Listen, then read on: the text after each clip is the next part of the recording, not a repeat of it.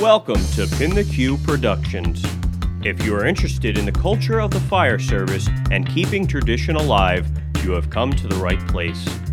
Now sit back and relax with your brothers and sisters and enjoy the show.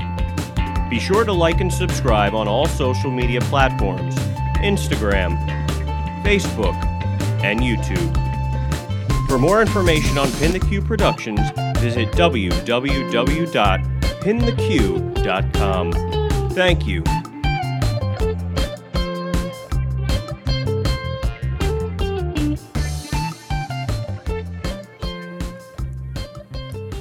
Hey everyone, welcome back to Pin the Q Podcast. Very special episode here today. I am in Indy, my very first time at Indianapolis for the FDIC. And Chief, absolute honor to be absolute pleasure to be in your presence. But this man needs no introduction. This is Chief Billy Goldfeder, and a legend in the fire service, and truly an honor for you to be on my little program here. Absolute thrill. Thank you very much, Chief. I appreciate it. Absolutely, sure. So, your first FDIC. This is my first one. It's my 42nd. Wow.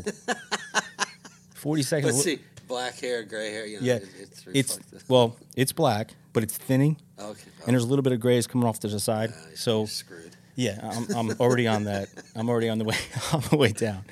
So this is an exciting FDIC for me because I got to see what hot classes were all about.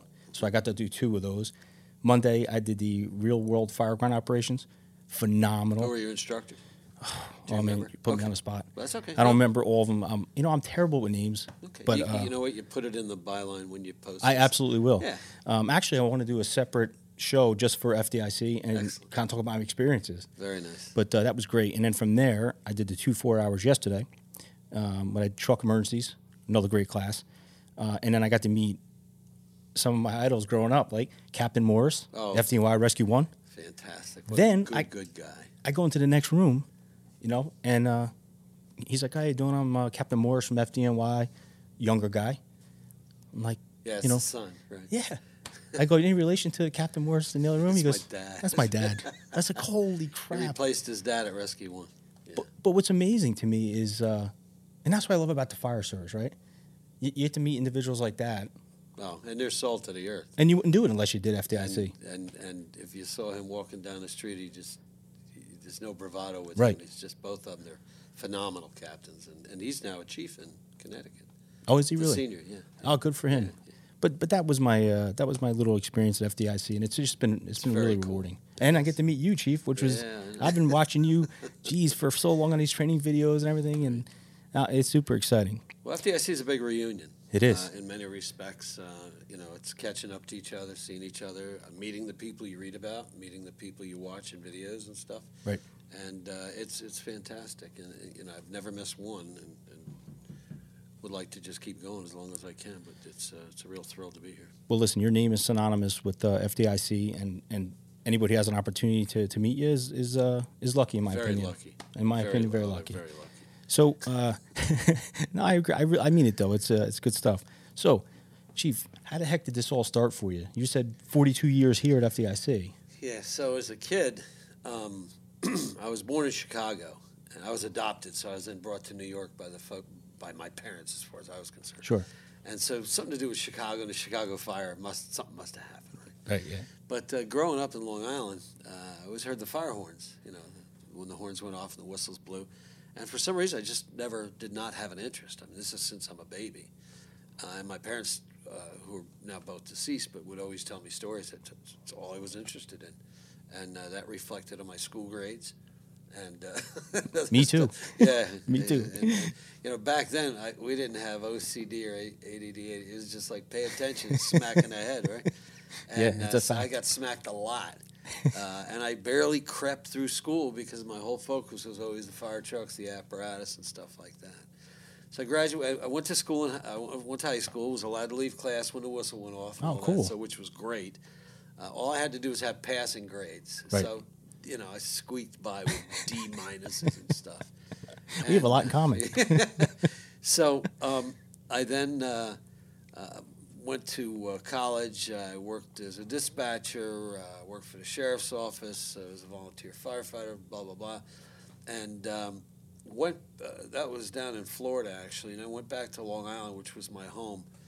And I went to Florida because at that time, Broward Community College had one of the better fire programs back in the day. Cool. So I found that out and went down there. So I got some, fire school and stuff. So I went back to Long Island because I really felt I wanted to go back there. I got a job with ISO, doing fire protection engineering. Cool. Evaluating fire departments, helping set their rates. That was a great job. Sounds like it. It was like a 5-year fire buff job. Just go visit fire stations and talk to them. That's what I get to do, and I love it. That was the best. Yeah. And then I was with the department that when I was a little boy, I'd hear the horns. I always wanted to go join there because No it was kidding. my hometown. So I belonged to Manhasset Lakeville. I'm still affiliated with Manhasset Lakeville even after joining in 1977. Wow. And I'm not an active member, but I still No, am of on course. the rolls and all that stuff. Sure. And so I did that, and then went to work for ISO simultaneously for that couple-year period or 5 years, and said, I want to do this full-time. So taking the FDNY test was always something on my radar, but I had very poor eyesight, and back then there was no LASIK, so it just really was not an option. So with the experience I got with Manhasset Lakeville, and we were doing 50, 75 fires a year, and now they're doing 50, 75 fires in 10 years. The world is changing. Sure. And so I started applying for chief's jobs. I just was going to hurt, right? Yeah. And I actually got hired as a chief of communications. I had a very strong background in 911, dispatch, all that kind of stuff. And because of the ISO work, and I got hired as the chief of communications in Manatee County, Florida, put their first 911 system in. So I did that from 1982 to 1987. Now, when I got down there, I still had to ride fire trucks. Yeah. So there were fire districts in that area, what they called fire protection districts, And so I got hired as the assistant chief, and I was a lieutenant in Long Island. Okay. So after a couple of years, I became a company officer. And I got hired as assistant chief of this 100-square-mile rural fire district. That's and cool. I knew nothing from water shuttles and nothing, so it was a Right, great right. learning opportunity. So I stayed down there for 5 years, and it was great. That fire district, when I was there, had about a $300,000 a year budget. Now it's $19 million budget. It's all Wow. grown up.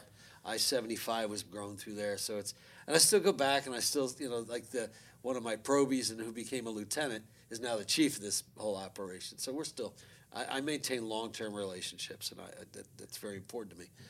So was down there and saw an opportunity in Virginia, in Loudoun County, Virginia. It was a big combination service, and went up there for 9 years. And at that point, I was feeling like, great. I kind of got the front desk job and all that stuff as the head of fire and rescue, and I had, like 19 volunteer companies. I had a fire rescue commission. I had a county commission. Blah, blah, blah. You had all this. You're in charge of all that. Well, the problem was it was too much. Yeah. Sounds like it. I didn't feel like a firefighter. Yeah. That's Felt an administrative I job. felt exactly, and I was too young. Yeah. So saw a couple jobs. Got interviewed within 1 week for 3 chief's jobs. One Colorado, one Connecticut, and one in Ohio. So I've been in Ohio now since 95. Were you married then? First time. Okay. So, that's a lot. Yeah, that's a factor in the equation. Yeah. She's wonderful. She's the mother of my kids, but it just didn't click with my constantly running in fire trucks and firefighting and training and all that. So I've been in Ohio since 1995. I was chief of a joint fire district. That's what I was hired for. Okay. One part township, part city, and they fought with each other. They didn't like each other, so they broke the district up. Naturally, they'll go your way, and I'll go my way. Sure. That was pretty devastating in many respects. And right around that time, Was that during the time you were trying to get everything together? oh yeah, we had a good department. We had a Yeah. great department. Yeah, 50 square miles, a couple fires. We're kind of rocking and rolling. It was really good. But long story short, because I could sit and ramble about this all day, I've been with the Lovell and Sims Fire Department since 2000, starting as battalion chief, and now I'm deputy. Good for you. And there's a couple deputies, a couple of us, and absolutely loving it. I have a genetic defect where I cannot get along with city managers. So it's better for somebody to be above me. I've come to that conclusion. And I got the best boss who does that too. And he's also very much into fire operations and stuff. So I'm in a real good place. So I guess it's fair to ask you, the fire service is extremely important to you. I mean, it's your life. Yeah, some would say it's more important than anything to me, but if they know anything about me, my family's the most important thing to me. I've got 5 kids, 3 of my own, 2 of Terry's. When we got married, they became my sons.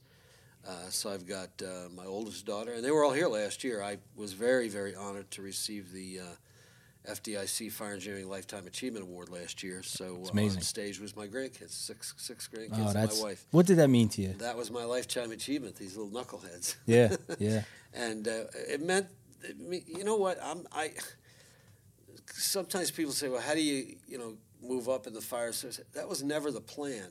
The plan was to speak up and do things I believe in and what I like, and that's why I've had a few jobs. I've pissed off a few city managers in my career. But when you're passionate about something, you're going to do that. That is exactly right. What I didn't have at the time was the wisdom for balance, and I'm not sure I have it today. But I know I didn't have it back then. But I didn't care back then. Right, you were passionate. If I needed staffing, if I needed equipment, nothing else mattered. Well, Parks and Rec, I don't give a rat's ass about Parks and Rec. That's Parks and Rec's problem. Right. Okay, I have a measure. You know what? You can have all the parks you want, but if I don't have a good fire and rescue service, I can't take care of the people in the park. And that's how I respond. That's how I looked at everything. Yeah. And that perturbed people sometimes, but whatever. But it's 100% correct. I mean, when you have to. We're going to agree with that. Yeah. Well, you're right. You're right. But we're not the people managing. We don't have the strings. Right. The Now, strings. I will tell you where I'm at now. We have amazing support by our city and our township government. And much of that is due to our fire chief, he's been there forever. And he's a younger guy than me, but he knows the ways, the means, the politics, and he's phenomenal. And we enjoy very good funding. We're well taken care of, but we also deliver one hell of a product to the community. Yeah. And you think your focus on that is the training in your members? My focus is safety and health. We're primarily a career department, but we have a volunteer unit of about 20, and they fall under my command as well. And they're some of the greatest people ever. What we did a couple of years ago is the chief, and again, smart guy, and I got no reason to suck up. I mean, I'm at the stage right now. No, you don't. Okay, I'm telling you the truth about my boss. I love it. But you hear that? You hear the music. Yeah, I heard the siren out there. They pin the cue. So he came to me one day and said, "What do you think about we form a volunteer company within our department?" And of course, my big concern was the career members, but we set it up where the volunteers wouldn't be a threat to them. And because you're dealing with the unions, right? Well, the career personnel. Yeah, exactly. Right. So first of all, we got great full-timers, too. Most of them come from volunteers, so it's not a big deal. Right. But we just want to make sure that was not an issue. Sure. So what we did was we created what we call our emergency service unit, and they cannot be interior firefighters, and they cannot provide primary patient care. Okay. And that takes the whole threat away. Bothers nobody. North Plainfield has something similar, but they call them Coleman. Coleman, I just fire learned police, there's all kinds of, Yeah. how the community get involved. And that was my boss's intent was, we got a lot of great full-timers and stuff, but none of them live in the community. Some can't afford to and stuff. So let's get people within our community. And now we have a great group. We've got, it's led by a guy who's retired lieutenant colonel from the Army, so he kind of runs a tight ship. That's cool. And his lieutenant is an engineer with General Electric, and we've got like 18 active volunteers, and they're toned out. And this is, I think, a real kind of a secret to the success. They're toned out on structure fires, box alarm, and they're toned out on any accident with entrapment, and they're toned out on anything in the interstate. So they're almost assigned to a box alarm? They're always assigned to any structural response. Cool. Or as you would call a box alarm, any accident with entrapment, anything on the interstates we cover. So we're not toning them out for every run. Yeah, the CO alarms. So exactly, and that's what's burning out a lot of volunteers. I mean, 100%. Automatic alarms, and this, you know what? You bite the bullet and you hire career people the right way, it'll work. Some keeping their heads in the sand about the whole not responding issue. Yeah, one of the things I like I'm starting to see now, which I like and agree with, and I've done both, like we talked about. Mm-hmm. It's difficult for me to see these firefighters that are responding to calls with their windshields frosted over. They're leaving their houses. They're trying to get to the firehouse like hell. And then some of them aren't making it, right? Some of them aren't making it to the firehouse. And those individuals, I say to myself, we probably could be doing better at that. And having staff, even if you're volunteer, but have a staff. Exactly. Staffing is the key. And this makes enemies and makes brothers and sisters fight and all that crap. But the fact is that responding from home in 2019, other than in extremely rural areas, passe, that's history. If you join to serve, then serve means we have to adjust how we operate. I'll go visit volunteer fire department, and it's all built up in mid-rises, high-rises, And I said, I love talking to the old-timers especially. Me too, yeah. And I say, has a lot changed since you started? Oh, yeah, but, for 2 hours they're talking, right? Sure. And then I look, and they're still blowing a whistle and setting tones off, waiting for people to show up for a run. Now, there's technology out there. I am responding. Active 911. But still, you still have to get there. And it's time to change. In the D.C., Baltimore area, the volunteers figured it out a long time ago. Staff your station. Do it like a shift. And that way, everyone is helping out instead of the same 8 or 10 people making 90% of the runs. Right. And as those 8 or 10 people can't afford to live in the community, they get another job somewhere. And now you're just hitting the tone. I was listening to a fire somewhere a couple weeks ago, or actually last weekend, where the RIT team took 30 minutes to respond. That's not a RIT team. That's like a social engagement, right? It's not a RIT team. No. And the nearest, the company that finally got out for the RIT team was like 7 or 8 fire departments away. And the reason we don't change is because we don't want to change what we like. But it's not about what we like. It's what's needed in the community. And what's best for everybody. You join to serve, then here's how you're now going to start serving. Sure. You know what? Every Monday night is your duty night. You're here from 6P to 6A. The fire commissioners are going to have a stipend, so you get your meal. We're going to build some bunks, okay? And it builds morale. And every 5th weekend, you've got the duty crew. And that's how you do it. And it does build morale, absolutely. It does. And I know, and I am not bashing the volunteer service because I am a volunteer and I also do the career stuff. But what I like about, the volunteer aspect and being manned in the firehouse or stationed there is everyone gets to eat together, like you said. Everybody gets to train together, and you're staying with your core people, so you always know your duty crew. And if it mixes up, no big deal. But at least you're getting to work with people and see what their capabilities are, and we're not killing ourselves trying to get to the firehouse. Exactly right. And again, I ask people, so it's 10 o'clock in the morning, your house is on fire, your kids are in the house. Now, how about that response system? Right. Well, forget what you know. And you know what it is? It's change. That we've been doing it like this since since the 50s. We've been doing it like this since the 70s. Well, you know what? But you're right. It's time to reevaluate that whole thing. If you go back in the 50s and the 60s, nothing is the same as it used to be except us. Yeah. Some of these towns had one. I forget who I was talking to, and I hate that. But I was talking to somebody recently, and they were saying, hey, look, volunteer company in this particular rural area works because they have one traffic light. They can get there within like 3 to 4 minutes. And they had 50 calls last year. Right, exactly. Yeah. And compare that to like a town that I volunteer for, which is they get a lot of calls, sometimes 6 to 7 a day. And then I can tell you on a personal level, what's frustrating for me is I miss a lot of calls.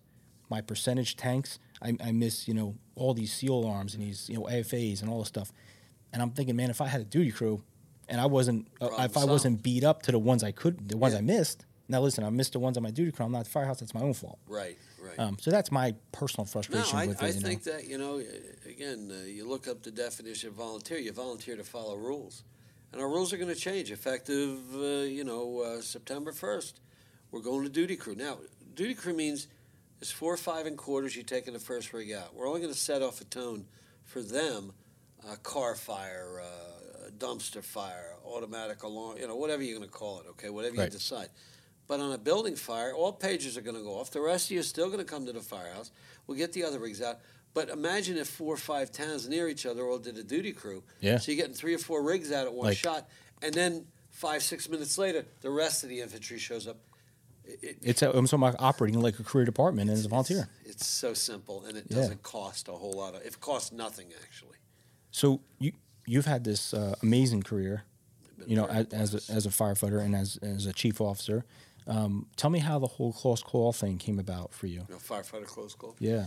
So it started in the 70s when I from the period of around 1977 to 1982 in Long Island, we lost a lot of firefighters in the line of duty. We lost 2 firefighters at Bethpage at a pool supply place. We lost some firefighters at Valley Stream. We lost a firefighter at Wantagh. And as a relatively young firefighter at the time, I'm thinking, everyone seems to be taking this as if it's routine. Like, oh no, it's terrible. I mean, we cried and mourned and we, did the sea of blue, but we weren't really doing much to, like, let's look at that. And there was no NIOSH back then and Right, stuff, right. right? So, These guys you knew, Chief? These guys you personally knew? no, but Okay. we're getting there. Okay. So a guy I did know in a neighboring town in Garden City Park, they were fighting a van fire and a propane tank exploded and killed him instantly. Ugh. And that really was the final, like, wow, man. I mean, Yeah. like, and I know this makes people crazy, but I'm thinking, and I've done this many times. We'll do an aggressive interior attack on a van, right? What are you doing? I'm thinking, how about, like, well, here's an example. So when I was going to school down in Florida, I was in the fire department down there in Broward County. We're responding to a vehicle fire right by the Fort Lauderdale Executive Airport. But we were the county and they were the city, and the city covered just the airport there, right? Sure. So we're on our, 6 of us at the firehouse, so all 6 of us got on the rig. We just held on wherever you could. There's only 3 seats on the rig. And we're racing down the street. We can see smoke, so we're driving faster and turning on more sirens and Yeah, get everything working. defrosters, wipers, everything. We just turn everything on. So we turn the corner, and here's this thing. This vehicle's just rocking away, and out of the corner, here comes the crash fire rescue truck. No lights, no. Now we're going, wow, we're screaming, we're Yeah. bending the queue. I like and it. Here comes the crash truck. He's like just one guy. I was like, dun, dun, dun, dun, dun, dun, dun. We're like, ah! Dun, dun, dun, dun. And we pull up. We put our pack. We probably did not put a pack on back then, but we grab a line and we look over, and the driver of the rig by himself, he throws a cigarette butt out the window. He takes a little drink of Coke and he throws one button and boom, covers the car with foam. The next thing you hear is his backup alarm. He's giving us the finger as we're leaving. He said, I solved your whole problem for you. I solved your whole problem. Why are you even here? Go home, right? My point is, we had guys get their legs busted open because what am I thinking? On your car hood. Oh, the struts? The strut, struts, right, yeah. the strut, or the bumper struts, or Right, any right. of those. For what? I mean, those things explode. Yeah. Well, we want to be aggressive and shut up. It's a car fire. I mean, odds are the owner wants you to let it burn so you get a new car, right? Unless somebody's in there like grandma Yeah. or something. God forbid. But right, exactly. But the point is, I started thinking what's necessary and what's not. And look, I've got as many melted bent helmets and melted Borks as anybody does. For the career I've had, mostly Sure. suburban, right? Right.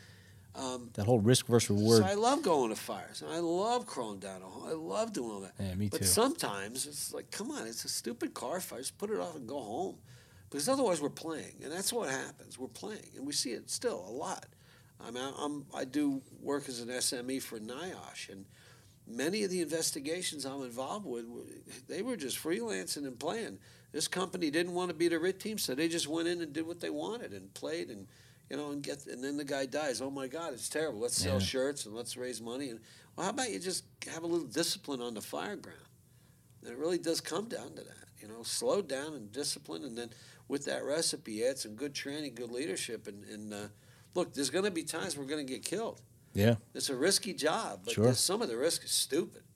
And I felt that way years ago, and I still feel that way, and even more so now as I've seen so much more. And I got a kid who's on a job, and I look out for him obviously, and the people he works with, and all. So it's kind of a big deal, and it's very personal.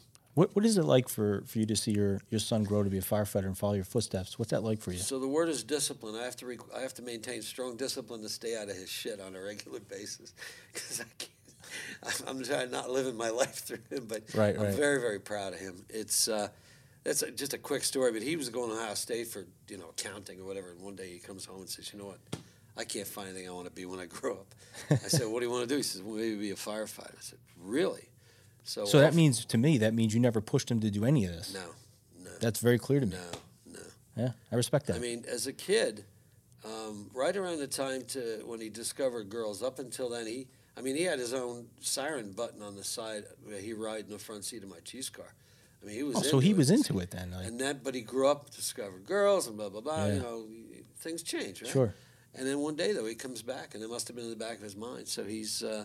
So the seed was there, it just wasn't fertilized yet. He went to the University of Maryland, lived in the College Park Firehouse, and graduated. Went to paramedic school because he's a smart firefighter.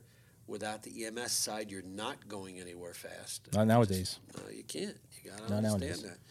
And then he got hired as a career firefighter in Prince George's County, and he's now a lieutenant. PG County, huh? Yeah, he's a lieutenant. That's no joke out there. They're the real deal out there. That's no joke. Well, and you know what? Like we were just talking about, depends who's working, depends on the crew. Yep. They do work, and for the most part, they've got some phenomenal career and volunteer folks. And you read stories and stuff, but you know what? Day to day, they get along, and it works, and it's a good system, and they're delivering a heck of a product to the citizens in Prince George's that's affordable with some amazing staffing, amazing response, and in many cases, very well trained. That's great. Yeah.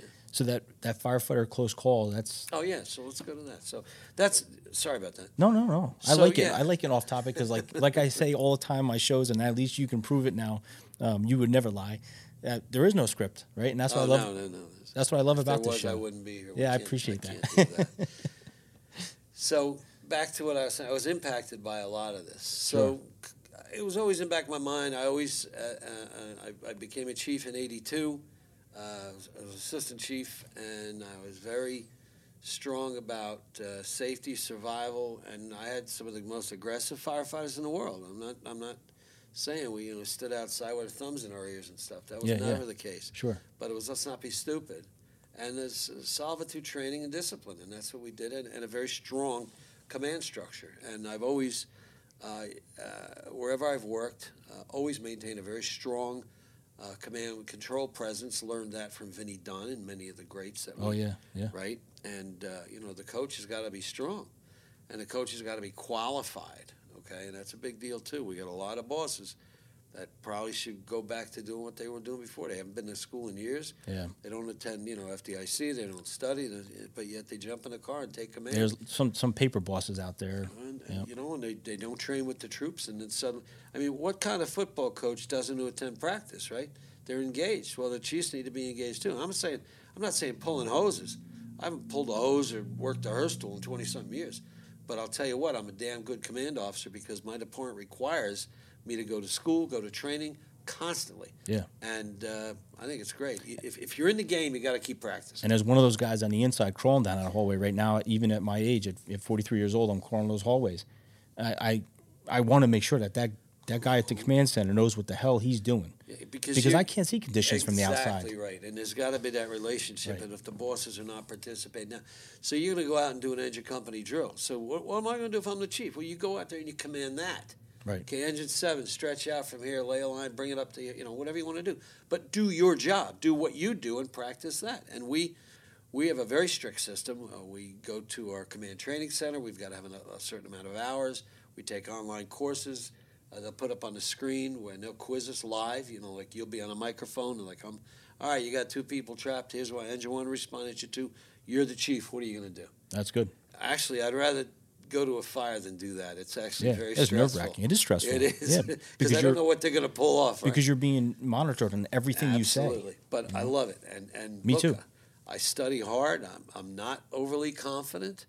I just took a recert in my certification as a fire commander, and you push the button to see how you did. I'm like, yes, I passed the first time. Thank God. I have never been good at tests. Oh my God. No. No, me neither. Right, and that's it. So yeah. So anyway, the internet was invented. That's kind of where we need to go now. The internet was invented because now before the internet, I would cut and paste safety bulletins from old WNYF magazines, That's old awesome. fire engineering's.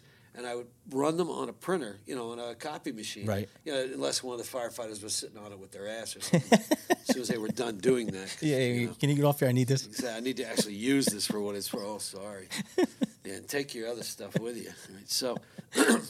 So I did that for years. I would print them out. I'd cut and paste and Right. make bulletins and put them up in the firehouse, in the bathrooms, and everywhere. And because I was very much into this. Yeah, I mean, yeah. And I forced myself on others.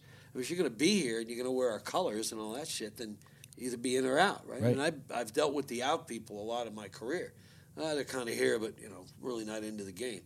So I've created an environment over many years that where I'm involved, either you're in or you don't want to be there. Yes. Oh God, yes. And our organization is like that. I can tell you, my boss, our ops chief, and the other chiefs, either you're in or you're out. Right. You can't kind of be halfway, right? So, so the internet was invented, and Boy, did that change things. well, everything, right?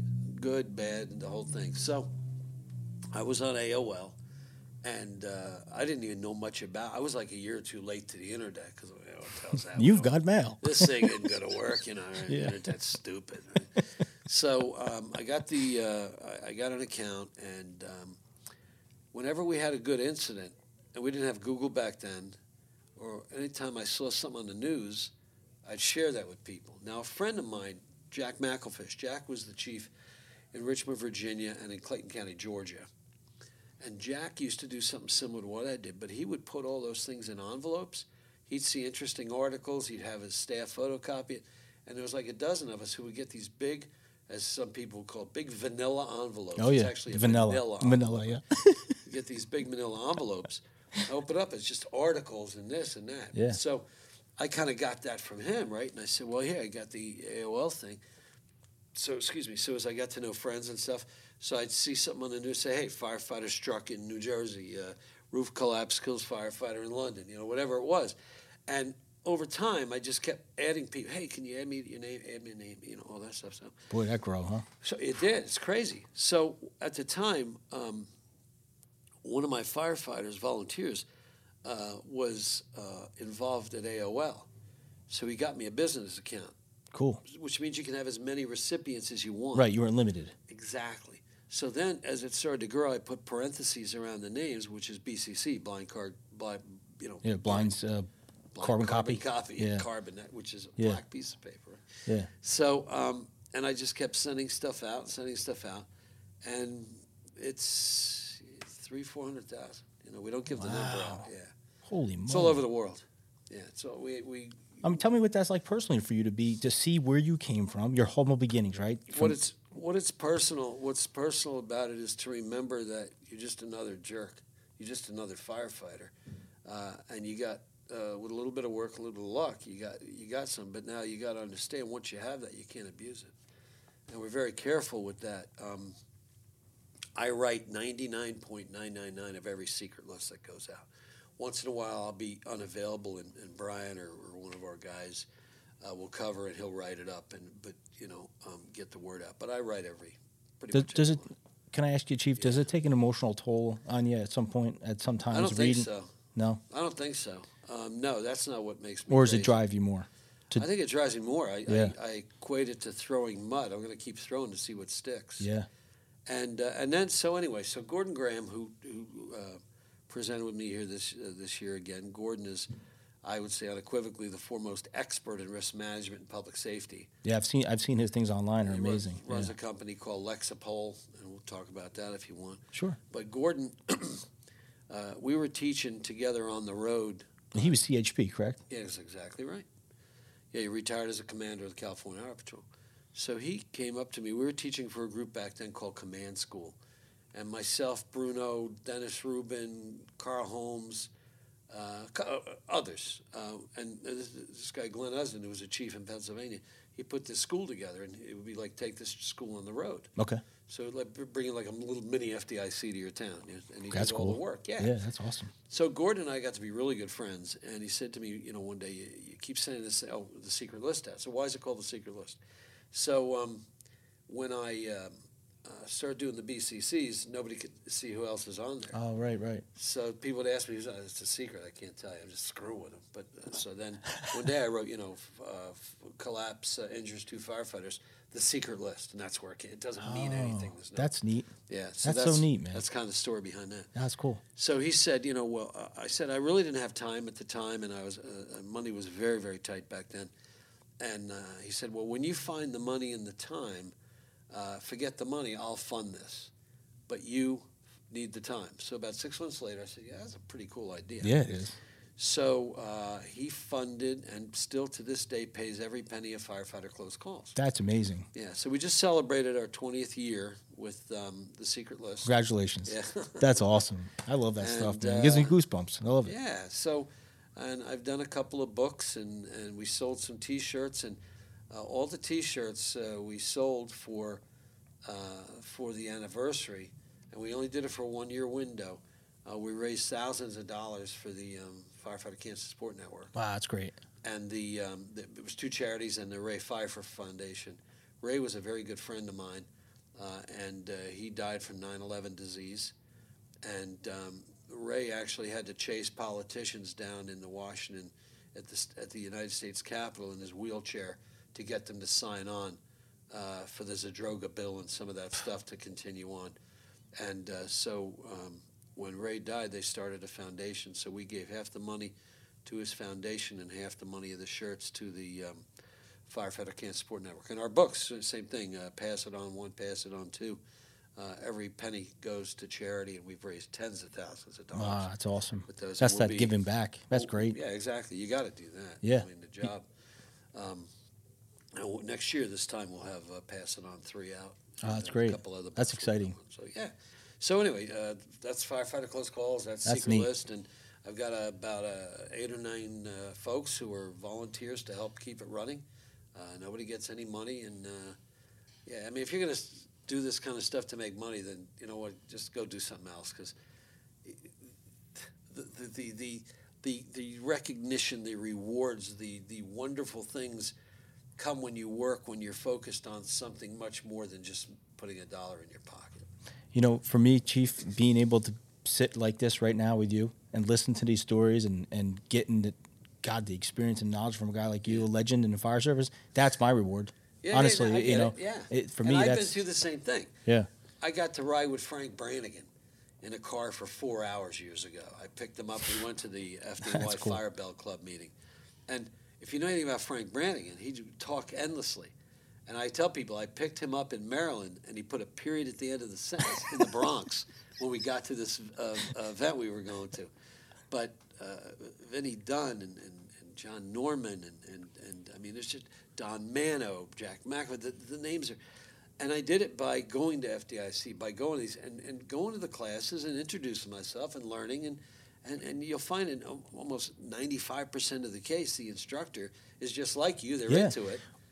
And Well, let me tell and you, it works. if I can, Mhm. FDIC for me,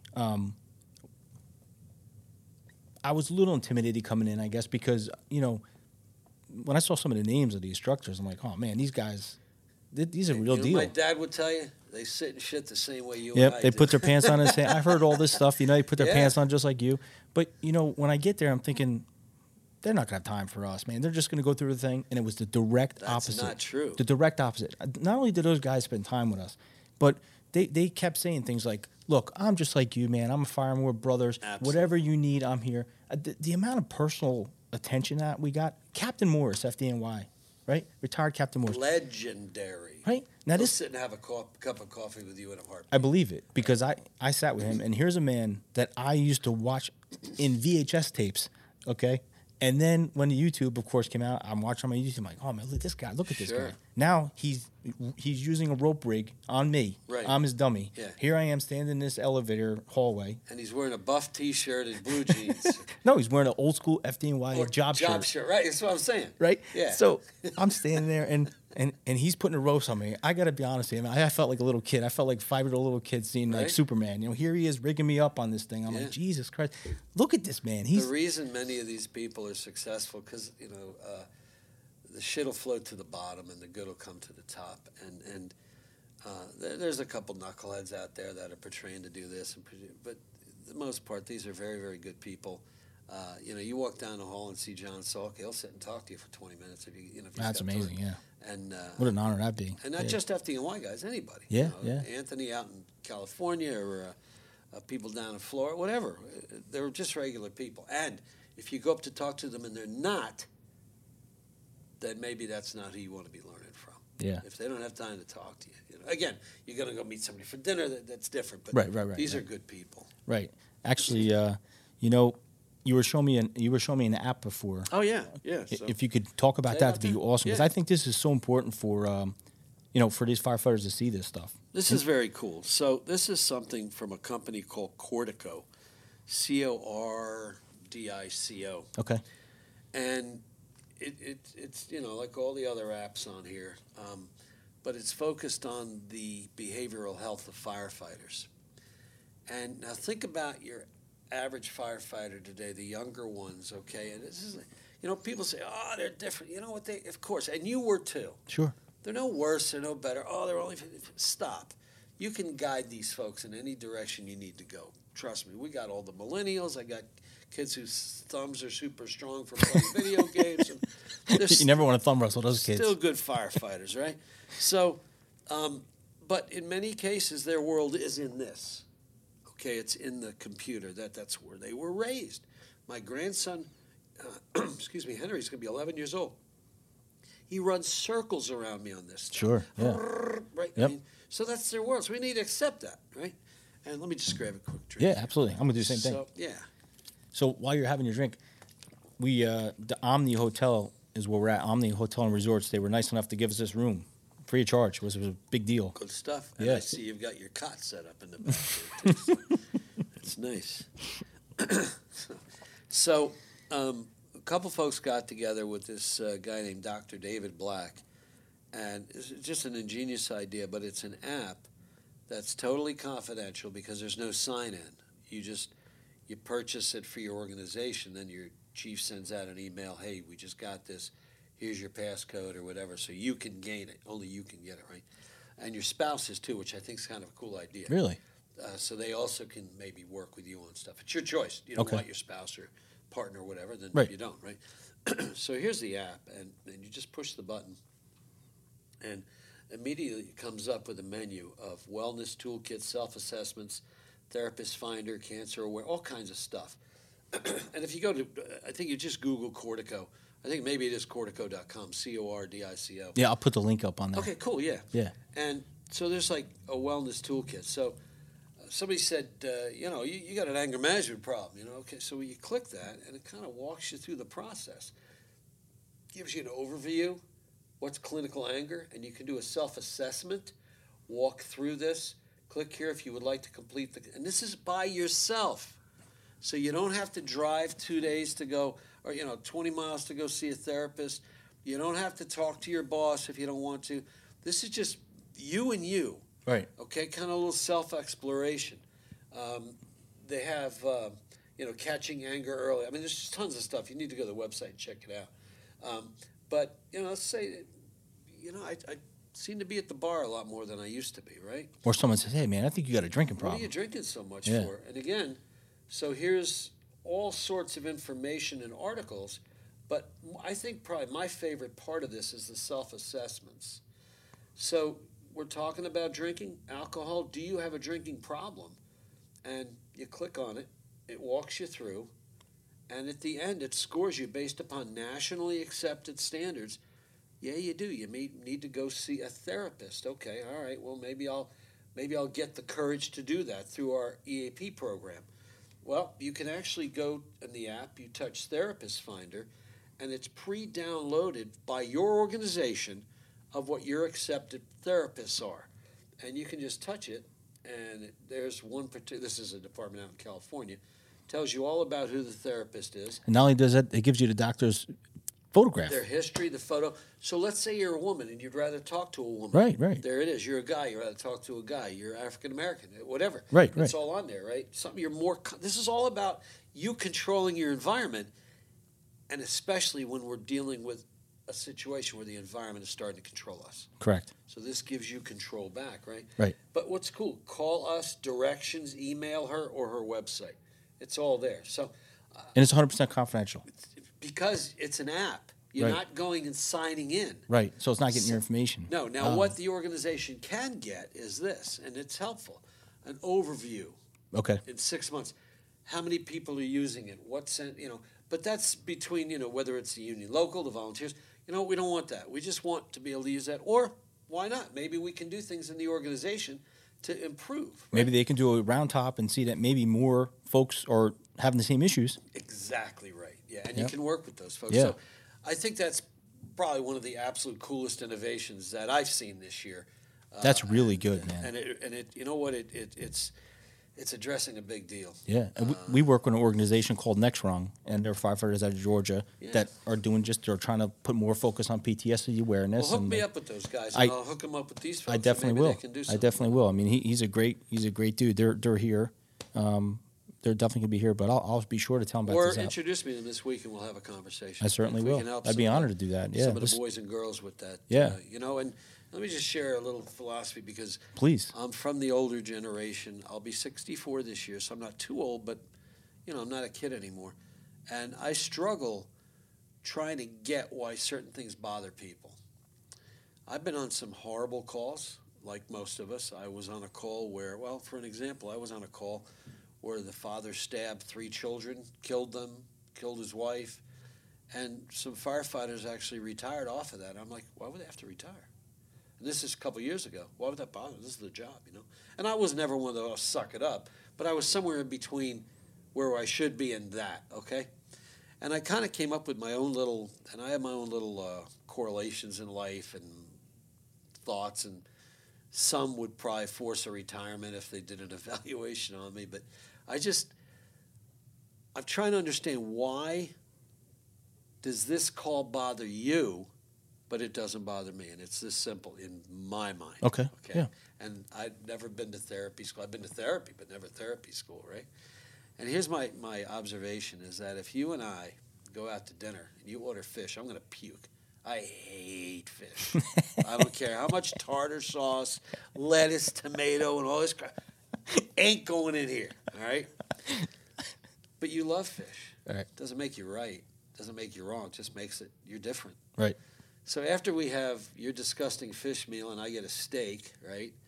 And we go to a movie together. We meet our spouses or whatever. We're gonna let's go watch a movie.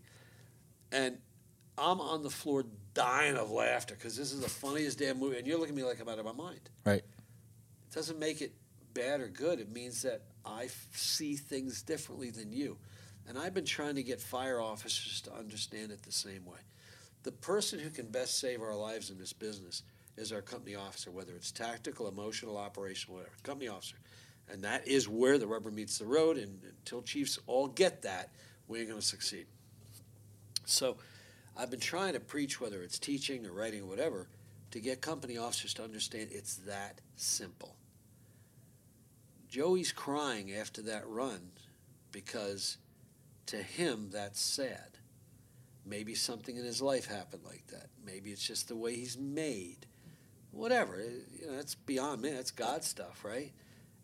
But the fact that he's crying is a problem. Right. And not we should break his chops about it or something. Right. You know what? You're laughing because the movie's funny. I think it's stupid. You're eating fish because it's delicious. I'm puking in the bathroom, right? It's that simple just for you to apply. Now, apply that, and all you have to do is remember the movie, the funny, the fish, the steak, and then because you see that and realize that difference, you then now help them take action, whether it's through a Cortico system, whether it's through EAP, whether it's through the IFF has an amazing program, behavioral health, but you got the officers at Gatekeeper, and you got to accept that people are different. Right. You can't expect everybody to be the same. Maybe the generation before me was tougher because most of them went to war. I don't know. World War II, I had guys from Vietnam. Okay?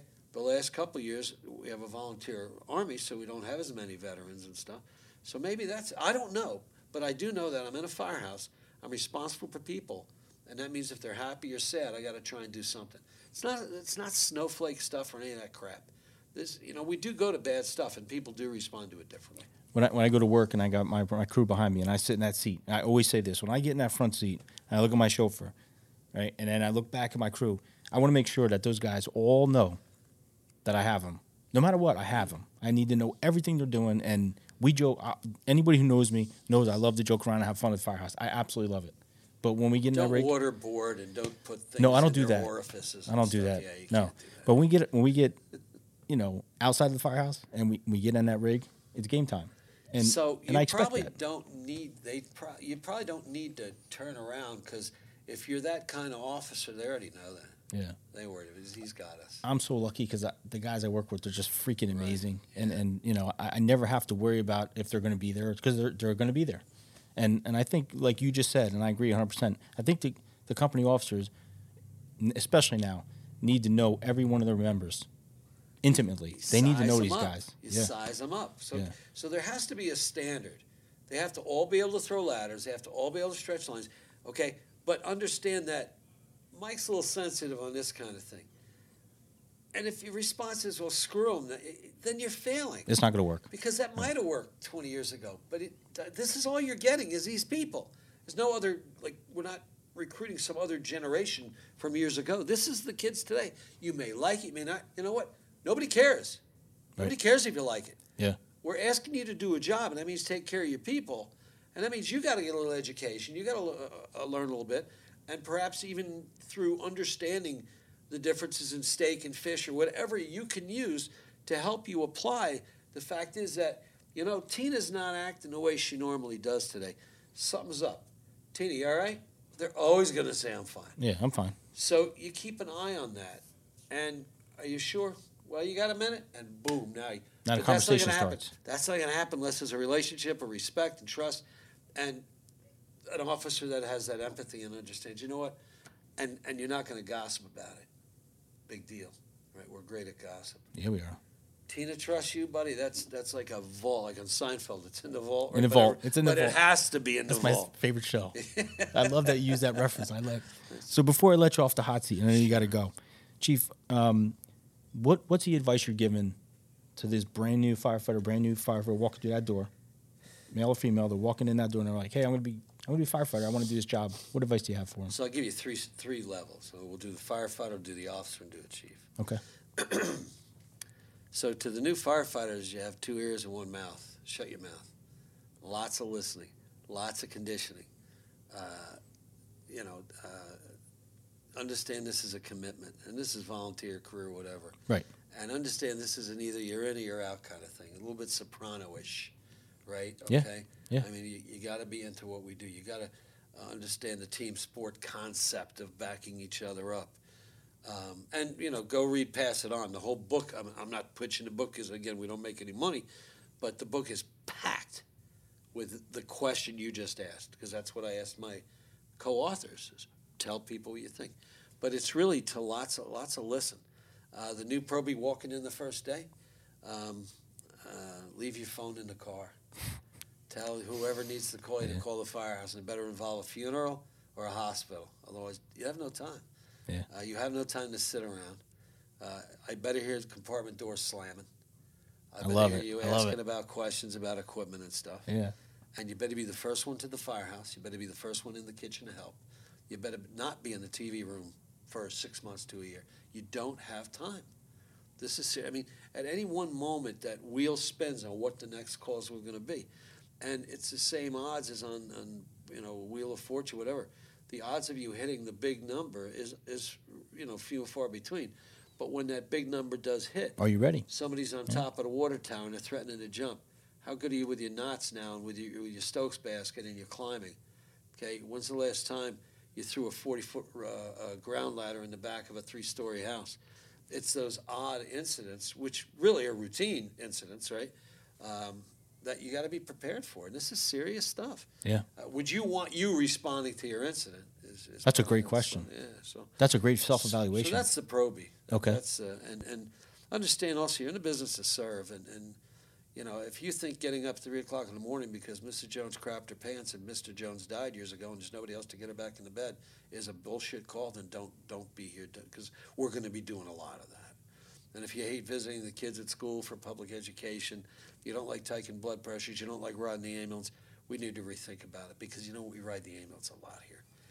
And it's just part of this job. Yeah, and I'll be honest with you, Chief. I'm guilty of that. I'm an EMT. I just over the years I've come to not want to be in the ambulance. You understand the greatest impact you're going to have is not at somebody's house fire. It's going to be It's in the back of that rig. I an know. ambulance. I agree. And look, we have a nationwide abuse problem with the ambulance, with the EMS. Can I tell you that's a frustrating part for me? Sure. You show up in the EMBO because I've been EMT a long time, 27 years, and you get in the back and you pull up to a job and they got literally a suitcase, it. waiting for you at the door. It's a social issue that needs to be solved by people more important than us. They need an Uber or a Lyft. They don't need. And some communities are doing that. You'll dial 911 and they'll screen the call with a nurse practitioner or somebody. Wow. And she'll say, That's awesome. You've had a cold for a week, yeah? You're just coughing? Yeah, okay. So we're sending an Uber to your house, give them voucher number 27312, and it takes care of it. They need to come to Jersey. Well, the EMS system in Jersey is worthy of a whole nother show where paramedics can't even be in the fire department, right? It's right. That whole system. Deregulation or whatever it's called. Crazy. So that's the Proby, all right? Understand what this job is. And yeah, you're going to go to some fires, but you're going to be doing a lot of other stuff too. If you're not into training, if you come in here to sleep, this is not the place for you. Yeah. And set the tone even. So next, company officer. I'm jumping ahead of myself. Next is for you, as the company officer, your primary mission is take care of those people. Right? Mm-hmm. I agree. And make sure they don't get themselves hurt. Don't do stupid stuff. And understand you're not their friend. And this is the most difficult transition we have. If you happen to go socially once a year or twice a year, that's fine. But you can if you socialize on a regular basis, you're asking for trouble. You've got to be able to have that distance. And I know everybody listening is going to disagree with me. But for everybody who disagrees, I'll give you a case study where it backfired. Doesn't mean you're a jerk. It doesn't mean you didn't participate in the softball league. But you're still the lieutenant. You're still the captain. And you get too close, sometimes it makes it where we're not able to make good decisions. And that's what you're being paid for, or even if you're a volunteer. I mean, basically, when you go to the firehouse, it's a behavioral rental agreement. Are you a captain, lieutenant? Or? I'm acting as a captain right now. Okay, so we call captain. supervisors. Okay, so as captain, I agree to pay you every 2 weeks for a certain type of behavior. Some of it's not your option. You're going to behave the way I tell you to, okay? Right. And you need to, if you see a problem, I gotta deal with that. No, I'm paying you. You have no problem taking a paycheck every 2 weeks. Then why aren't you doing what's expected, right? Right. And again, we want to be friends. And it's kind of a little bit of it's almost like a funny joke that we are very personable as firefighters. So then when you promote up, you got to sort of put that a little bit on the side and you be a boss. And it's very difficult. I know I had difficulty. Very hard transition. It is. Especially when you're friends with these guys and then you come up with them and then now you're the boss. And you broke every rule with them, too. Yeah, and now of you got course. to tell them not to do that. Oh, Right. Then you're a different hypocrite. Exactly. So it's challenging. So what's the solution? One, you need to be fully prepared to make that transition.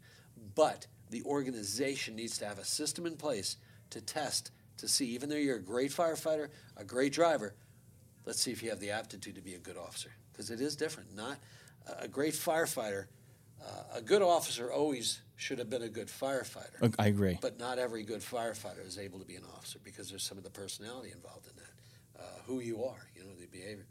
And then, and again, as the company officer, you're the bottom line. You got a driver who's not wearing a seatbelt. It's go time. Now, you're going to do something about it or not? If you don't, now you've given permission for everybody to not wear a seatbelt. You have a crew that doesn't want to train. Now you're saying, we just don't train around here. You have a firefighter that didn't, they're assigned to clean the ladders every Thursday, and they didn't do it. Well, now nobody has to clean it, So you got to set the tone. And again, you're being paid to do that. That's your job. Or if you're a volunteer, you're accepting that privilege as your pay. Pride is our pay, right? Absolutely. So that is what you are expected to do. Or don't do it. It's okay. Yeah. Go back to riding the bucket, the jump seat, whatever. Yeah.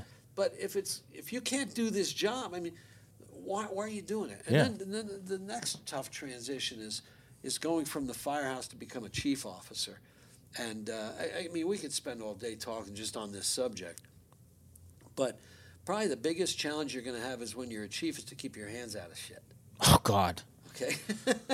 Okay? I know exactly what you're talking about. Step back. Yeah. Trust them. Now, some people they're have a drilling. hard time with that. Oh, every day. Yep. Tough, right? Step back. Let them do their job. Mentor. Say, hey, you know what?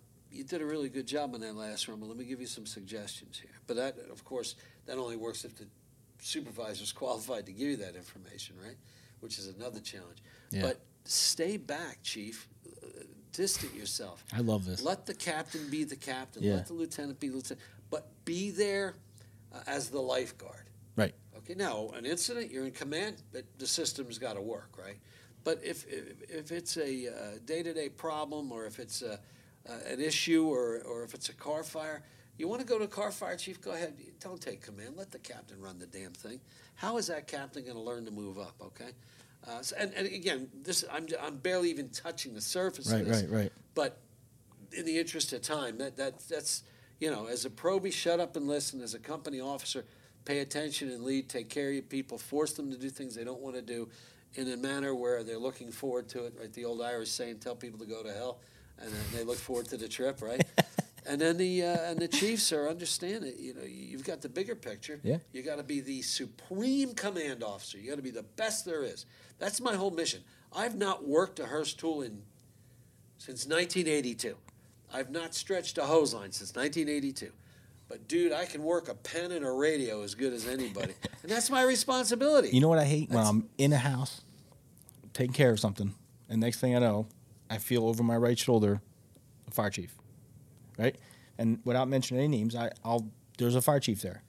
So, and you're using a fictional example. Of course, fictional. Okay. But two things happen in my mind. One, does this man trust my ability? Right? Because if he does, I don't know why he's in here. And secondly, what does that say to my crew about me? Is my crew looking at my chief going, maybe he doesn't trust Frank's decisions in here, Right. So it's frustrating, and I'd much rather be able to take care of business, come out and go, hey, Chief, this is what I got. This is what I prepared to do. And like you said, and I loved it. You're like, well, if there's a problem afterwards, you tell them, hey, I would have done it this way. Or I would have done it. If it's a scream emergency, life hazard, fix it immediately. And the chief has to have that discretion, and that can't get anybody angry. Bottom line, the chief's responsible. Right. But if it's constant, it's all the time, the chief needs to look themselves in the mirror and ask her or himself, is this really what I want to do? I miss being a captain. I was better at that. Like I told you before, I've been the chief for a total of about 15 years, the chief. I'm much better with less bugles, much better. I'm good with 3 or 4 bugles. 5, I'm just not. I cannot get along with the people above. That's self-evaluation. Piece of cake, man. Almost every firefighter or every fire chief, I apologize, I've interviewed have said to me their favorite position was captain. Yeah, I like being in the car. I've been in the car a long time. I haven't ridden the front seat of a rig since 1982. Wow. I mean, I may have once in a while, you know what I'm saying? Right. But it's a totally different role. I'm not. We get to a scene. I watch our people work miracles. Our paramedic firefighters, our rescue technicians. I'm just in awe. Sometimes they don't even need me to supervise. I take pictures and stuff, but we're there if they need us. Sure. You're that resource. You're the home run. Well, and I'm just making sure nobody's going to get themselves hurt. If the captain needs anything, I don't need to be in command. I don't need to get in there where they're digging at the patient. What the hell do I know? Right. But I can certainly help coordinate that incident. Chief, I cannot thank you enough for coming on my little show. I enjoyed it. This was such a good time, man. It was so fun just to have the opportunity to actually talk to you. Do it again sometime. Thanks so much, man. My pleasure. I know you got to get some eating, but before you go, I have some gifts for you.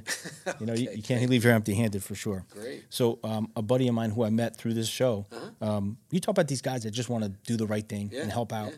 So Sal, who owns Eagle Emblems and Graphics, I've Sal for 20 years. So you know Sal. Sure. Oh man, well, Sal's a sweetheart. Dude, he reached out to me and he says, "Hey man, I love what you're doing. I'd love to kind of be a part of it." So what he does is he makes these patches.